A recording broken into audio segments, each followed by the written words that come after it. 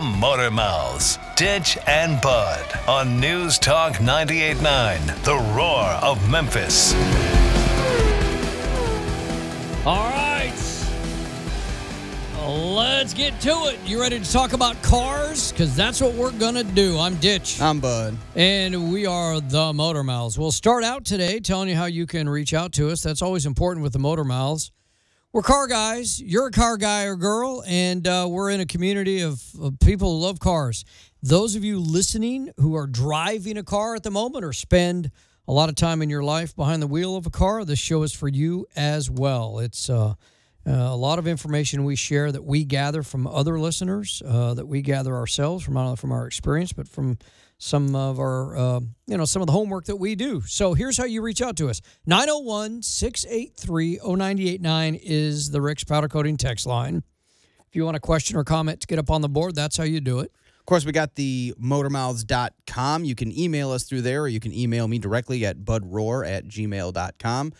And you can hang out with me every Monday night on twitch.tv/ThordyUndead. I usually play Car Mechanic Simulator. We sit around, we talk cars. I pull up videos and kind of go over those and just talk about all the nonsense I see online, idiots in cars, that kind of thing.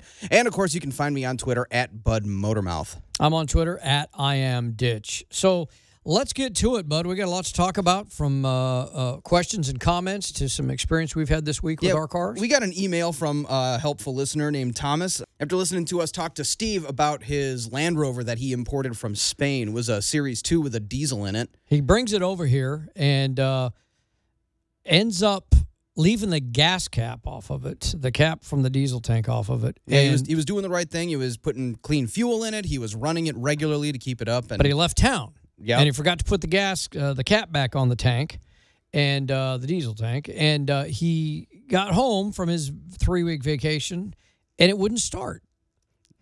Too much water in the tank, it looked like. Sounds like moisture in the tank, because that's one thing that diesel loves is moisture. Absolutely. So anyway, we got this email, and he says that it has a CAV injection pump. We were talking about the fuel delivery and all that. Okay. And he said that it's likely the water formed a blob at the bottom of the tank, and that's probably what's clogging the lines. So, the blob. Yeah, so that still stands to reason. You need to get all the fuel out of there is where to start. And essentially, that's what we had instructed him to siphon that thing out, get all of it out. And he also said you can get these CAV pumps rebuilt locally, so it's likely he's going to have to go through that process. That's what I would probably do just to be safe. Anyway, this was a Land Rover Series 2. It's the old school Land Rover. It looks like Safari. It's got that iconic tire on the hood, you know? Yeah. But I also wanted to follow up on something you said, Ditch. You mentioned you were burning through oxygen sensors, and how's your truck doing, by the way? How many miles are we up to? I have a 2004 Dodge Ram 1500, and it has 307,000 miles on it. And it's still kicking. And it is still kicking, man. I'm still here. I get to work today. Kind of literally. Have you fixed the brake rotors yet? That has been repaired, so it's not so much kicking anymore. It doesn't rattle you to death when I push on the brakes, because I got the rear rotors. I replaced those. Got a couple of tires on the rear that I picked up from the Junkyard, which I'll go get a couple more for the front this weekend. Because, listen, as I just said, it's a 2004. It's got 307,000 miles on it. I'm trying to put as little as money into it as possible, because I know its days are numbered. It's in hospice care. But I get this gray, white smoke if it's been idling for a while at a traffic light, or if I'm out in the parking lot sitting there running while I'm talking with Bud or something, and then as I give it the gas to leave, blast of smoke comes out of it. Oh, man. And I'm replacing these oxygen sensor quite a bit. Also, the air intake sensor, which is in the air intake housing on the top of the motor, I'm replacing that. I finally just said enough. I'm not going to keep replacing these. So I asked Bud, why do I have to keep replacing this oxygen sensor? Yeah, and it didn't hit me quite right away, but as soon as we wrapped the show last week, I got in the car and I was like, oh, there it is. So 300,000 miles, motor's never been rebuilt. Mm-hmm. Are you burning oil? Well, okay, let me rephrase my question. How much oil are you burning? I could easily put a quart a week in that thing. Yeah. that's what's destroying your oxygen sensor. So basically what it is over time, the piston rings get worn out, and they've been running in that motor for 300,000+ miles. So they call it blow-by. Well, the blow-by really refers to the combustion chamber getting into the oil. But basically what it is the pistons ride on a thin layer of oil inside the cylinder, and that oil gets past those piston rings ever so slightly. Well, as the piston rings wear out, more oil gets past them. And so that's one of the reasons you're burning more oil. All that burned oil is fouling your oxygen sensors. So there's really nothing you can do about it outside of rebuilding the engine, but at least you have an explanation and you know to expect it, I suppose. And the next follow-up question is, with that knowledge, I don't seem to be, burning more oil now than I was like a year ago. It's made about how long? What's the life of this thing at this point? Any idea? Until it dies. I mean, I couldn't tell you. You hear these stories about motors that go to 500,000 miles without being rebuilt. It's just not going to be as efficient or clean as it used to be. But it'll keep working until something fails in that system and your engine seizes up or breaks, you throw a rod or something like that. Is there anything that can be done, any treatment that you can put in there? I've always heard don't put some of these blobs that go in that seal, gaskets up and stuff like that. Oh, yeah, no, like gasket maker, or no, not gasket maker, but a stop leak. Yeah. That stuff, I never put that in anything I own, ever. It's going to lead to more problems. The mechanic in a bottle, they call that. Yeah, and it's right. Terrible idea. So just let it go the way it is. I mean, you're just going to have to keep pouring oil in it. The only thing like you would really be able to do would be to completely disassemble the engine and replace the piston rings. That's really what it is. You're getting oil. So if I'm bored into one the weekend combustion and I chamber. decide I want to dive into a fixer-upper job, that's what you suggest? Yeah, I wouldn't. I mean, realistically, you can get a rebuild kit for probably $300 to $500. The rebuild kit for my Cherokee, when I rebuilt the little 4-cylinder on my Cherokee, the rebuild kit, which came with bearings, it came with new piston rings, all the gaskets, that whole thing was about $300. And at the same time, I bought new heads, a new head. It was only one. V8 like yours would have 2 heads. If you're doing an engine rebuild, that's one of you're going to start to open up the can of worms here, doing an engine rebuild. And I just don't know if it's really worth it. If everything about the truck was like immaculate, I would say it might be worth it. Listen, but dude, this is a work truck. Yeah. There's no love lost with this thing. It's done me well. I'm not going to lie. And one reason I like it is because it is fairly simple to work on. Oh, yeah. There's a lot of room in that engine compartment. Yep. There's not a lot of crap crammed in the engine compartment.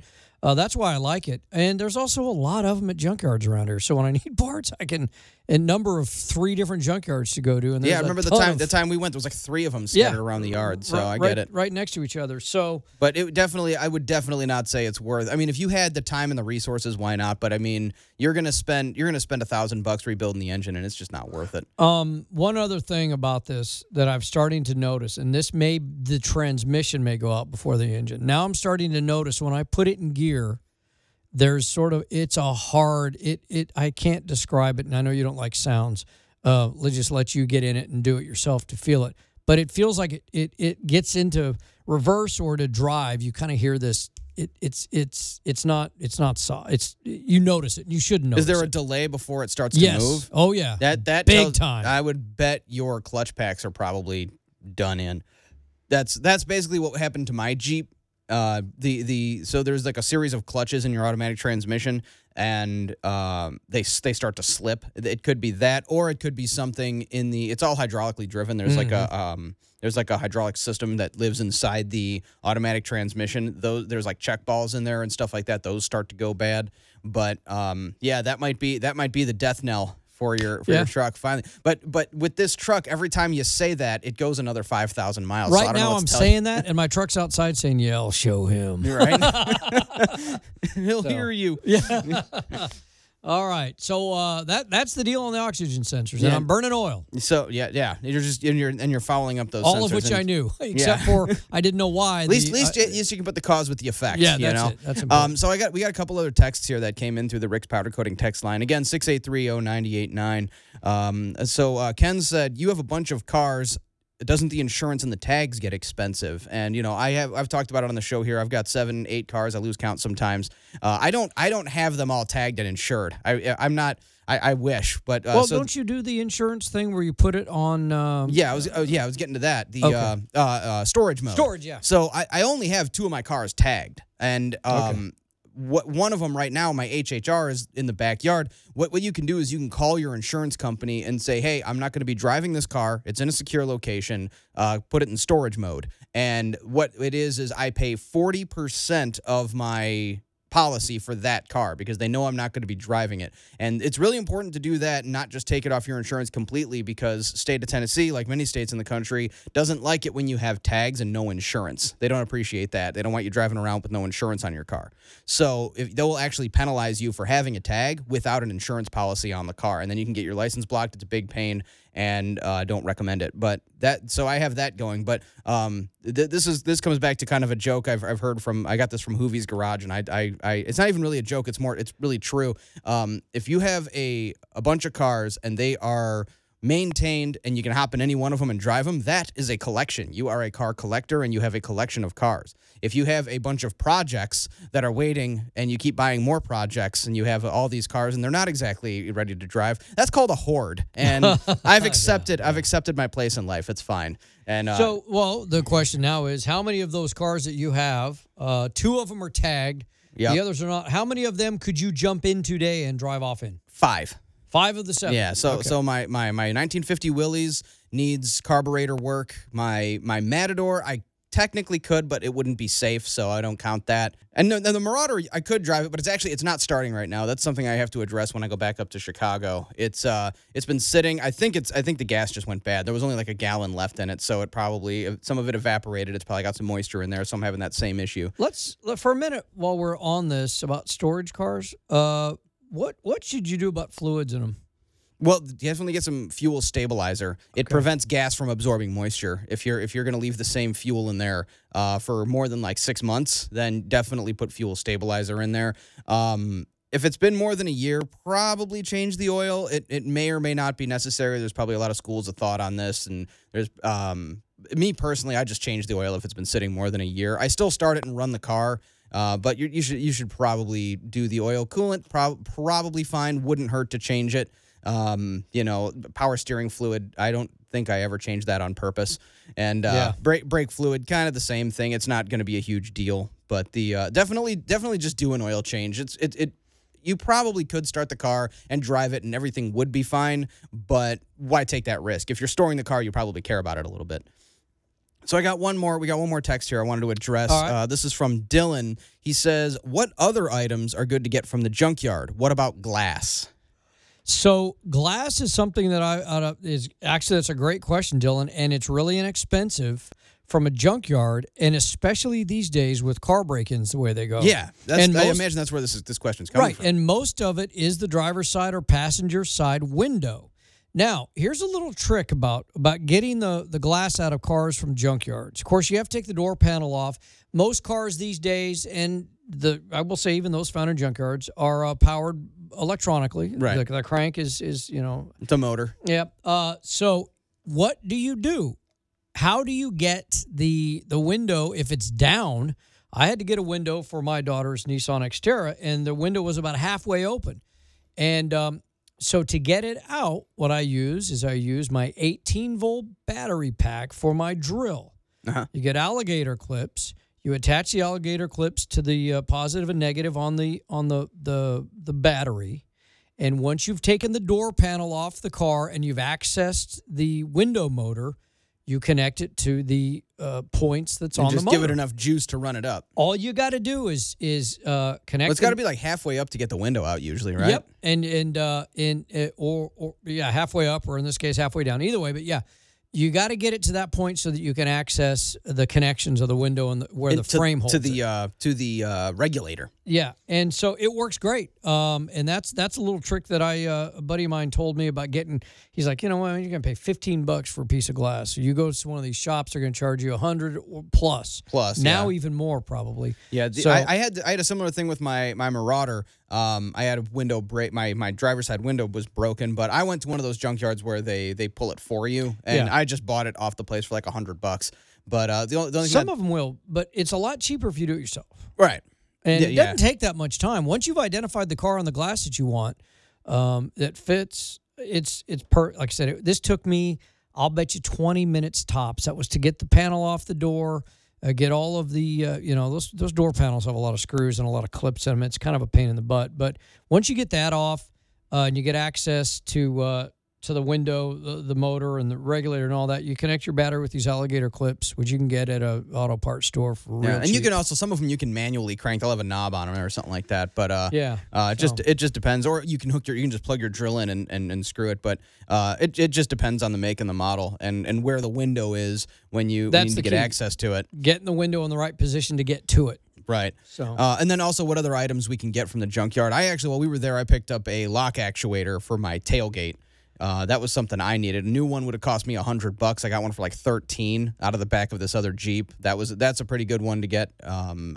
Relays and fuses, those are easy enough to replace. Although those I don't mind getting new for relays. It's funny too because if you go to the junkyard as much as I do, you start to see there are things that on cars that get picked immediately, and I think there are guys that probably go around and just do this and then sell them, resell the parts on Facebook Marketplace. Yeah, headlights, taillights. You go on some of these like eBay pages and on Facebook, and these guys they're selling 100 parts. Right. I got a ton of posts for this stuff, and they'll go to a junkyard and they'll get a headlight or a taillight lens, or as Bud said, even stuff like fuses, things like your window washer caps. The hood lifts, because your hood lifts, those little hydraulic lifts that hold your hood up, those things go out over time. Dude, it took me, I don't know how long, to find a truck at all these junkyards with hood lifts for my truck. Finally, I found one that hadn't gotten picked. These are things that when the truck or car gets dropped at the lot, and like me, I get text message notices. I sign up for the notices from the junkyard, and you can tell it what year, what model of car. Let's expand on that. These junkyards actually will post online what car came in and the condition, right? Exactly, and pictures. And some of them do pictures, some don't. But you can, that way you get alerted. So like just yesterday, I got an alert about a 2004 Dodge Ram at this junkyard. I told Bud before we started today, I got to go to the junkyard. There's a new one. Because what happens is these junkyard rats, they go and they pick these parts off of them, the parts that everybody wants. Again, the hood lifts, the headlights, the fuses that you're talking about, things like caps for the washer fluids. You see these things that they're easy to get off. They don't take a lot of tools, and these guys will go and take all those things off of them and then put them online and sell them for a few more bucks than what they paid.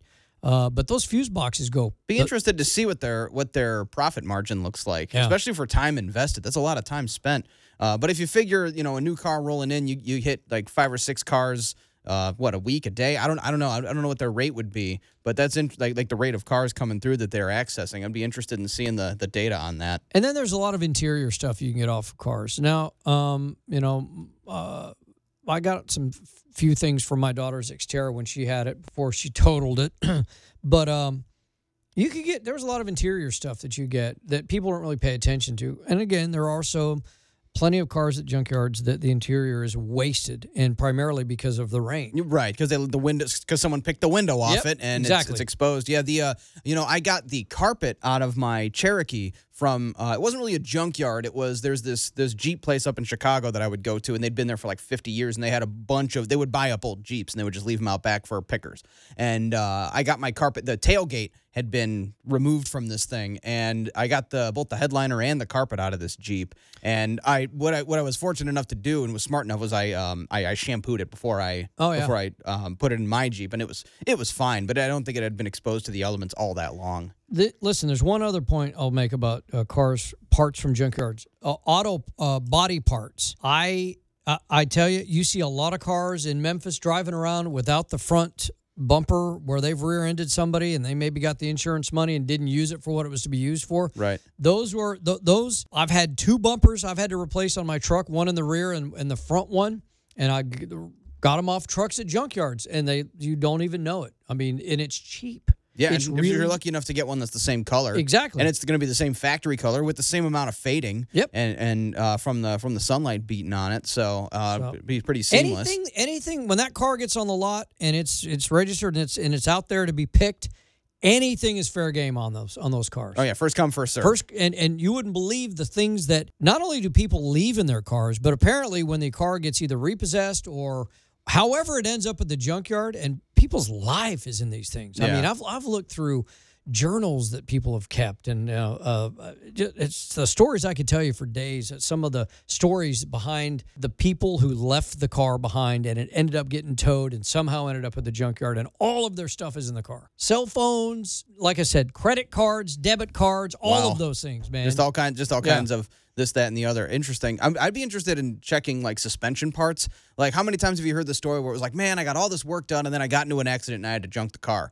Car gets rear-ended with brand new suspension parts put on the front. But if you're going to get suspension parts, I would definitely be wary of any dried or cracked rubber. I guess maybe the question would be, what shouldn't you get at a junkyard? And for me, there's things like brake parts that I won't get. Yeah, I avoid that. Yeah, I avoid some of those things, that's for sure. So, good question, man. We appreciate it. All right, we're coming back. We're going to talk about... We got some Jeeps, some concept Jeeps that were brought to this meetup out in Utah. Absolutely. And we'll also talk about your dream car. Money is no object. It's all on the way. I'm Ditch. I'm Bud. And we are the Motor Mouths.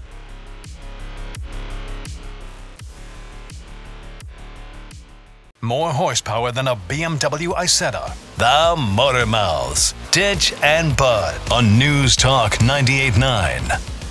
All right, we're going to keep talking about cars. Thanks for listening, and we hope you're enjoying it. If you got some input for us, don't hesitate. 901-683-0989 is our Rick's Powder Coating text line, of course, all over social media. Hit us up on themotormouths.com. Email us there, or you can find me on Twitter at BudMotormouth. On Twitter, I am Ditch. So we've got the oxygen sensor stuff out of the way. I know now the amount of oil I'm burning is the reason for that. Let's move on to something else that everybody should know about their car. And we're going to refer to some internet video for this. Oh, yeah. So, there's another one of these videos circulating of just a horrific accident. And look, I'm not necessarily encouraging people to look at car accident videos. Definitely a viewer discretion. It's harsh. Yeah, viewer discretion advised. It's not great, but it is a constant reminder that when we're driving, that is a very dangerous activity we're taking part in. And wear your darn seatbelt. This particular video, it looks like it comes out of Europe. This guy gets T-boned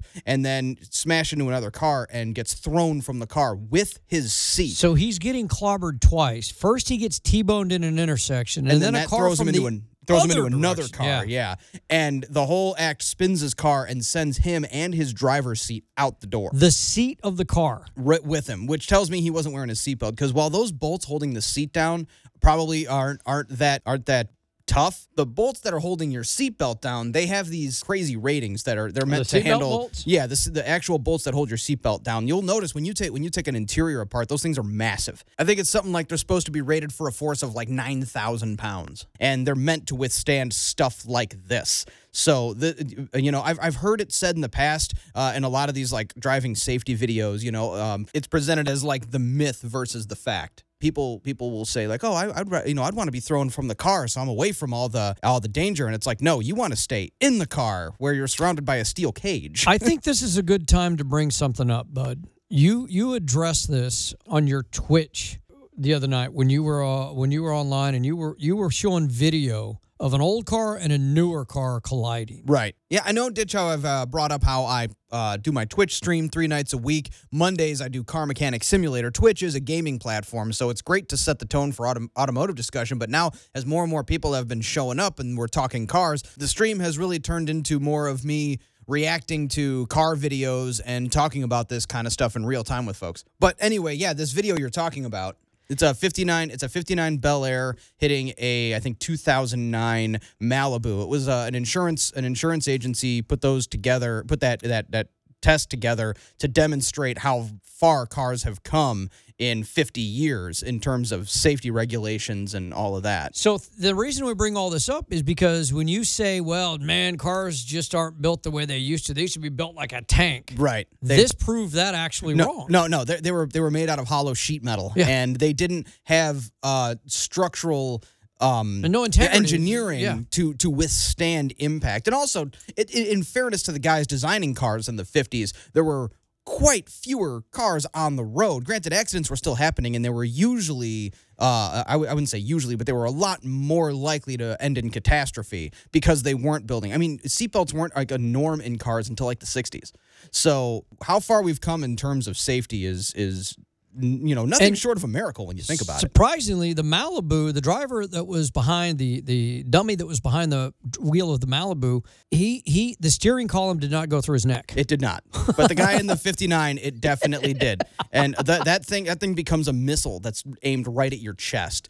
But yeah, this a funny visual, but it's not. It's not. But it's, I mean, what is it? Humor is tragedy plus time. Yeah. But anyway, this is this video. I'll retweet this. Viewer discretion advised. Again, watching these videos, I don't necessarily like sharing this kind of stuff. I'm not trying to be like, hey, look at this. Isn't this funny? No, it's terrifying. And this is just a constant reminder that, when you think about it, Ditch, when you really think about it, driving is probably the most dangerous thing you do on a daily basis. Question. Take that away. Now, I know there's some guys, there's linemen out there, and there's guys working some very dangerous jobs, and they're laughing at me right now like, no, that's probably one of the safer things. But I would say the average citizen in the U.S., the most dangerous thing you do every day is get into a car.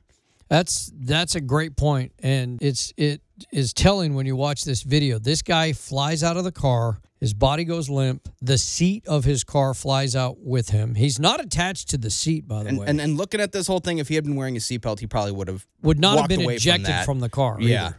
And, that does bring up a good point, kind of back to what we were talking about, Ditch. I would probably avoid getting seatbelts from a car at the junkyard. That's another product I would get new. Just go spend the money. Seatbelts are expensive. I've seen that. They are not cheap, but don't go. That's another one of those things. Don't go cheap on your seatbelts because, their integrity may have been compromised if that car at the junkyard was in an accident. So that's another product I would go get a new one. Don't go cheap on your seatbelts. But on the lighter side of things, there's this other video circulating. This guy in a 1,000 horsepower McLaren gets smoked by a Tesla. Can you say that again? What'd you say? I said I'll smoke Brooks in that 765. Against the Tesla? Against the Tesla. Okay. Yeah, so these guys get on the track and the Tesla. I learned this on my Twitch stream from one of my viewers. He sent him to Gapplebee's. It's Tesla actually smokes it, man. Yeah, it's. I mean, off the line they're so fast because it's electric. It's all torque. Yeah. But this is another one. It's just so funny, and it's such a shame because I like McLarens. But they're cool cars. I'm surprised the McLaren didn't catch up to him. I imagine maybe in the long run it might, but I don't know. I'd have to see. They only do the quarter mile, and the guy loses. And on McLarens, remember we talked about that YouTuber I watched, Tavarish, who's rebuilding that $2 million P1 that was in the Miami flood. Mm-hmm. So he released another video. There's more updates. It looks like the engine survived, but the video starts with him pulling the drain plug, and nothing but clear water comes pouring out of it. And the real tragedy is because when that kind of thing happens and it goes through insurance and all that, the car has to sit in a warehouse for weeks on end until somebody buys it and starts taking it apart. So I would imagine that if that happened, the car got flooded, if the owner had immediately handed it over to a shop and been like, get to work on this thing, a lot more of the parts would have survived. But because it had to sit with all that salt water in it for weeks on end, he probably lost a lot more of the car. But he ran a scope in there. It looks like the motor didn't crack or get it didn't tear up no one tried to start it, so it didn't tear up the cylinders or anything like that with sand. So there's more updates there. I'm kind of keeping an eye on that whole thing. I watched him rebuild his 675 LT over the course of like 2 years, right before he blew the motor. Which, by the way, I watched an interview with him. He blew the motor because he tried to increase the power. He tried to turn up the boost on the turbos, and it turns out that particular 675 LT, that motor is made to be as light as possible. So they stretched thin. Oh, wow. They went really close to the wire on the materials. So he threw a rod almost immediately when he put too much boost on it. Yeah, so it's all his own fault. But I'll keep updating you on that. That's just one of those I kind of like. I kind of like watching that guy's progress. He's a maniac, but. One thing. Let's bring up this. This is we talk about things that you should do. One thing you should do is wear your seatbelt. Yes. But there's also something else. Another TikTok video you came across with a guy who has what appears to be a really cool emergency battery. Oh yeah. So talking about like keeping, people have asked us in the past, what are like some emergency products you keep in the car? Like, do you keep a jump box? Obviously cables. Fix a flat. If you're, my attitude towards fix a flat is only if you're going on like an overland, like you're going across the western United States and you're going to have 100 miles in every direction before there's help. Then maybe have a can of fix a flat in the car. But if you're local like we are here, there's no reason to use fix a flat. Just put the spare tire on it, get it to a tire shop, and because they're not going to be able to fix your tire. But I was going to say it messes it up. Yeah, but this there's other things too. And again, this would definitely fit that bill of if you're like driving from here to California. Is this guy keeps it's this thing called a Batterix. It's a little credit card sized battery. It's an emergency charge for your phone basically. So if you're in the middle of nowhere, your car is dead. This might be more useful for like Tesla owners. Your car is dead. You can't charge your battery and your phone battery is dead. It provides up to like a 3-hour charge for your phone. Got like a 7-year shelf life. You can leave this in your kit. Just throw it in your glove box and it's there if you need it. Toolman Tim introduces us to this, and this thing is a one-time use. You can only use it once, right? Yeah. But it's an emergent. It's supposed to be for like an emergency charge. So it's there for emergencies. So I think that's another thing to keep in your emergency kit. All right, so Ditch, I was asked during my Twitch stream what would be your, now we've talked about like dream cars before, but like what's your money is no object car? Like if you could have it assuming you could get the maintenance for it and have it well taken care of, what would it be? And I got a couple of answers, and this is a question for anyone out there. What is your money is no object? I can have it. It'll be in my garage. I can drive it forever car, and for fun, for daily driving, whatever the case may be. I would assume if it's a money's no object, you could daily drive your McLaren. But just what is your I would if I could. It'll be car. interesting too to see what people respond with, because sometimes it's not, money doesn't have to necessarily be. For me, it'd be probably an Olds Cutlass 88. Yeah. I loved those cars. The Cutlass Supreme, the G Coupe, I think that it was. And I've got a neighbor who has one that's just collecting dust in her carport, and I keep thinking about stopping and asking her what she wants for it. But that wouldn't cost, I'm not going broke with that car. And then there's the other spectrum of it, where it's going to, just the ultimate $2 million McLaren. My first answer was like a Duesenberg, but I've never actually ridden in one, so I don't even know if I'd like it. The first time I drove a Packard, it was amazing because I'd grown up around that car, but they're not exactly the most fun vehicle to drive, all those old 30s cars, but still, I'd love to have like an old like 32 Packard. Like that era they were so gorgeous, some of the best looking cars ever on the road, but I would want to motor swap it with something more reliable, and you're not supposed to motor swap those cars. People get mad. But I would probably want to do that. I got a whole list of cars I could probably go through. But first, I do want to talk about this Jalopnik article that came out. So they had the Easter Jeep Safari. They do this thing every year in Utah, and Jeep brought 7 concept cars. And it makes me mad when I see Jeep concepts because they never make these darn things. I remember when I was a kid, they had the Jeepster, and it was a really wide, low, looks like someone took a Wrangler and stepped on it, like squished it down. But it was like very sporty. It was super cool. And they never made it, but it looked. And I remember my Uncle Ted saying they're never gonna, like, we saw you go to the auto show and they've got the concepts there, and he looks at it and goes, they're never gonna make that car. I'm like, why? And he goes, his reasoning was so funny. He goes, well, you see how they put the exhaust pipes in the middle? Yeah, they never make cars where they put the exhaust pipes in the middle. Yeah. Now this was of course like 1997 or something like that, but I'm sure that's not exactly the case. But I always remember that one of those core memories from being a kid. But some of these cars look freaking awesome, and I totally want one. I shared a picture earlier this week of the Scrambler. It's this like neon green little 2-door like short bed pickup style, and the thing's got a massive 6.4 liter Hemi in it. Neon green. Yeah, massive 37-inch tires. Like, it's awesome. And this is one of those. If they make it, I'm gonna have to try and probably get one. That's what's interesting about these and this Scrambler concept you're talking about. These would actually sell. I mean, immediately. Sometimes you wonder why is a Scrambler 392 just some weird CJ8 concept? Why don't they actually produce the damn thing? What's holding them back? I wonder what the safety regulations have to do with it, because this thing does not have doors. It doesn't even look like it has hinges for doors. Like, this is definitely an off-road toy. It's not something I definitely couldn't. I mean, I don't know how much modification would you really have to make to produce this thing for street driving. Well, it's described as a short bed pickup built from Wrangler's granddaddy. This version is a 6.4-liter Hemi V8 and bodywork that started out from the 4-door Wrangler Rubicon. Right. But it doesn't look anything like that to me. Yeah, whole different body. The front end, it very much looks like a squished-in Gladiator, like a shortened Gladiator. Yeah. But I would actually, I've come around on those Gladiators, especially after I got to drive that 3.0 diesel that we had come here for that when we were doing Sweet Ride of the Week back then. That thing was awesome, and it had massive sidewalls on the tires, and it hit 90 like it wasn't even trying.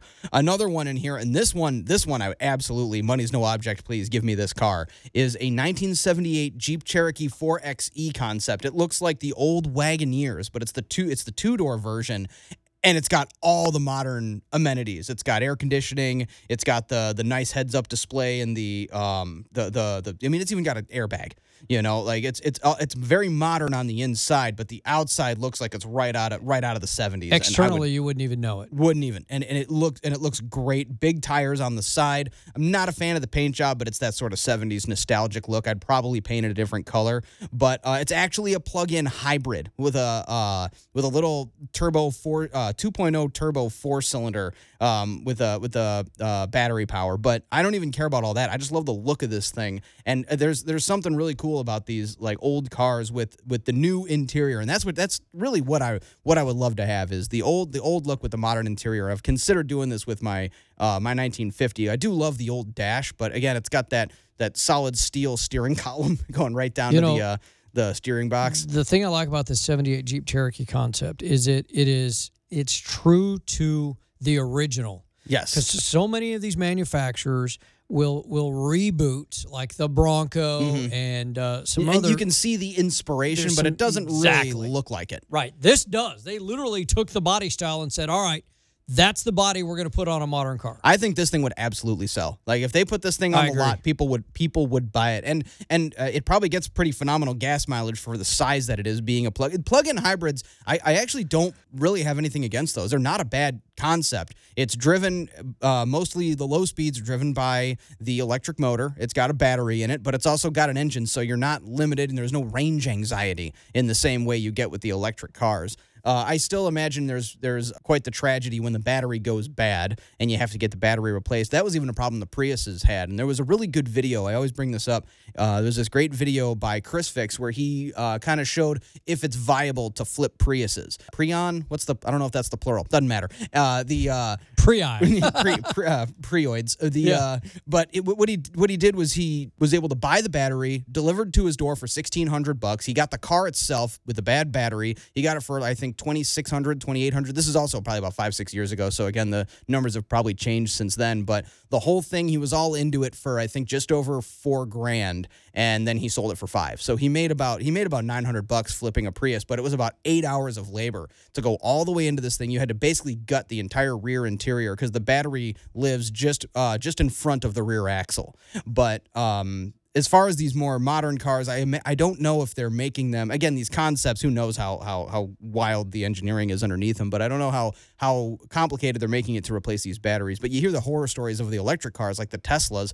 It's a $30,000 car and it's $25,000 for the battery. And these concept cars, it's interesting how they end up on the street. There's a Tesla concept that's here in Memphis at the Edge Museum. That was one of the original concept Teslas. Oh, right. Yeah. I saw that. And I'm just thinking about all these different Jeeps that are concepts and how many of them will actually become production line cars. I mean, there's a Jeep van life Wagoneer concept. Oh, the Overlander. Yeah. That thing's cool. Why do they have potted plants in there? Did you see that? So there's a tent on top of this thing. It's this cool triangle-shaped tent that looks like, and you climb up into it from the sunroof. Yeah. And it looks pretty cool. But I count, let's see, 1, 2, 3, 4, 5, 6, 7 potted plants. Yeah. Who brings potted plants with them when they're over? That is, I don't know whose idea that was, but they're like, we need a few more potted plants in there. They're not going to be sold on this concept. But no, this is, I got to drive one of these Grand Wagoneers, and it was a fully loaded edition. I mean, these things are upwards of $100,000, but they're awesome. They've got a massive 7.2 liter in these. I think they're putting in them. Massive V8 in these things, and it's like effortless. And there's a ton of. I mean, they're basically a competitor for the Suburban. There's all the amenities inside and everything. A lot of cool the heads-up display in that is really cool. The infotainment and all that. The last one I want to talk about, Ditch, is this thing's kind of cool, and I mean, it is electric, but they call it the Wrangler Magneto 3.0, and it's an all-electric that is, they claim it's 650 horsepower, 900 foot-pounds of torque. Woo. And it is, I want to see some videos of these things in action, and I'll start looking for them. If I come across them, I'll bring it up next week. But to give you an idea of what this Wrangler Magneto looks like, it looks like a monster truck without the monster tires. Right. The body style of it looks like something that belongs on those giant monster truck wheels, tires that you'd see at Lander Center or whatever, right, crushing cars. It does have some pretty massive tires on it, but it's like a little 2-door Wrangler, no doors. It looks kind of like that Scrambler, although the Scrambler is a little more stretched. It's got a longer wheelbase. But this is one of those, I want to drive it before I completely judge it. Because, of course, fully electric, and again, fully electric wouldn't be a terrible idea for going to like some off-road rallies. If you're not doing some massive Baja 500, long-distance deal, you're just climbing some rocks. Although, I don't know, the weight might, we should get some of these off-road guys on here to tell us about it, because the weight might be a problem. I guess it depends on the terrain you're trying to cross. And this Magneto, man, as you said, 900-pound-foot of torque, 650 horsepower. It's all EV, the whole thing. It's not even hybrid. It is 100% EV. Which means the battery is across the bottom. It's got a very low center of gravity. I'd be interested in how this thing actually performs. It looks cool enough. Yeah, but, they call it, the Magneto is called the hot rod of the Jeep family. Yeah, I mean, it's got to be quick. We were talking about just earlier the Tesla. They're quick off the line. So, but with all that torque, I'd be interested in the comparison, and I'm going to do some digging on this because I want answers, and I'm sure some of our listeners want answers. How does it perform against the diesels or just the regular gasoline engines in terms of like rock climbing, mudding, stuff like that? So I'm going to kind of keep an eye on that and see where this actually goes, if they actually, because again, like I said, there's a place for electric cars. The thing that's making everybody mad is this forcing it on the public, saying we're going to replace all your gas as soon as possible. But if they would just, again, things like this is cool, this is fun. There's a place for this kind of stuff. Laissez-faire marketplace, free marketplace. Build something that people want, that people can afford, and they'll buy it. Right. And it will just work itself out. But instead, manufacturers are being regulated out of the gasoline car business, the combustion engine car business. It's going to cause all kinds of problems. And instead of having cool conversations about ridiculous Wrangler 3.0 Magnetos that are mud bogging and climbing rocks with an electric battery, we're dragged into politics over it. And and people getting mad about the whole replacement method. Well, it turns people off. They're like, all right, well, the government's trying to force something on me again. I give up. I immediately don't like it. I don't want to deal with it. I'm not even going to pay attention to it. So before we go, Ditch, I definitely want to get to some of these dream cars of mine, because when I was asked this question about like what is your money is no object car, I had like 12 answers. I couldn't keep up. And but the kind of top ones I have to talk about, I've always had a special place for the 1948 Lincoln Continental. It has to be blue as well. It's just got this really elegant design. It's convertible. It's got a big proud hood. And what year was this? 48. So this is post-war. Okay. And it's got a big tuna boat Lincoln Continental. Not quite to like the 60s, like what there was the stretched version was what Kennedy got shot in, was a 63 Continental. Or you could put another car in the trunk. Yeah, it's not quite that size yet. Okay. This is before we hit the 50s. That's one that I absolutely have to have. Again, I said a 32 Packard. The 32s, in my opinion, were like the best. I love the big monstrous hoods and the running boards and the big fenders. I'm a big 30s car guy. But also kind of cliched, but I would have to have one. A 1959 Cadillac Eldorado with the giant fins in the back and the little twin tail lights. That would easily be on my list. And that was one of those periods where we talk about where cars were, to some degree, it was an engineering of art. Oh, yeah, they were all made. They looked great. Again, for all the stuff we were saying about their safety or lack thereof. Forget about that stuff. Yeah. That's all. You know, that you accept that, but they looked amazing. The thing about your car, money is no object, and it may be a car that you want to drive. Like I said, for me, an '88 Oldsmobile Cutlass Supreme, because I want a car that I love, that I'm cool in. I feel cool, but I can also drive to work every day. Every day, yeah. And it's not going to cost me $1 million. Yeah. Well, again, money's no object. That's right? true. That's true. I mean, Jay Leno drove a Duesenberg to work every day, because he could. Because he could. You know, we were looking those over on my Twitch stream. There hasn't been a Duesenberg sold for less than $1 million in the past like 10 years. And again, quick reminder: Monday nights, 6 p.m. Central Time, I play Car Mechanic Simulator on my Twitch stream. It's twitch.tv/ThordyUndead. We talk about cars pretty much throughout the whole stream. You can send me videos, pictures, links, and we can talk about it in real time. But anyway, the Duesenbergs. There's only about 500 of them in existence. They didn't make a whole lot. And the Duesenberg brothers, they made the engine and the chassis, and you sent it to a third-party carriage maker to make the rest of the body. So they're all very unique, and you're at the point now, you're in a very exclusive club if you're able to get your hands on one. I think this is a great conversation to carry over next week. What's your money is no object dream car? 901-683-0989 is the Rick's Powder Coating text line. You can message us there, and we'll carry on next week. I'm Ditch. I'm Bud. And we are the Motor Mouths.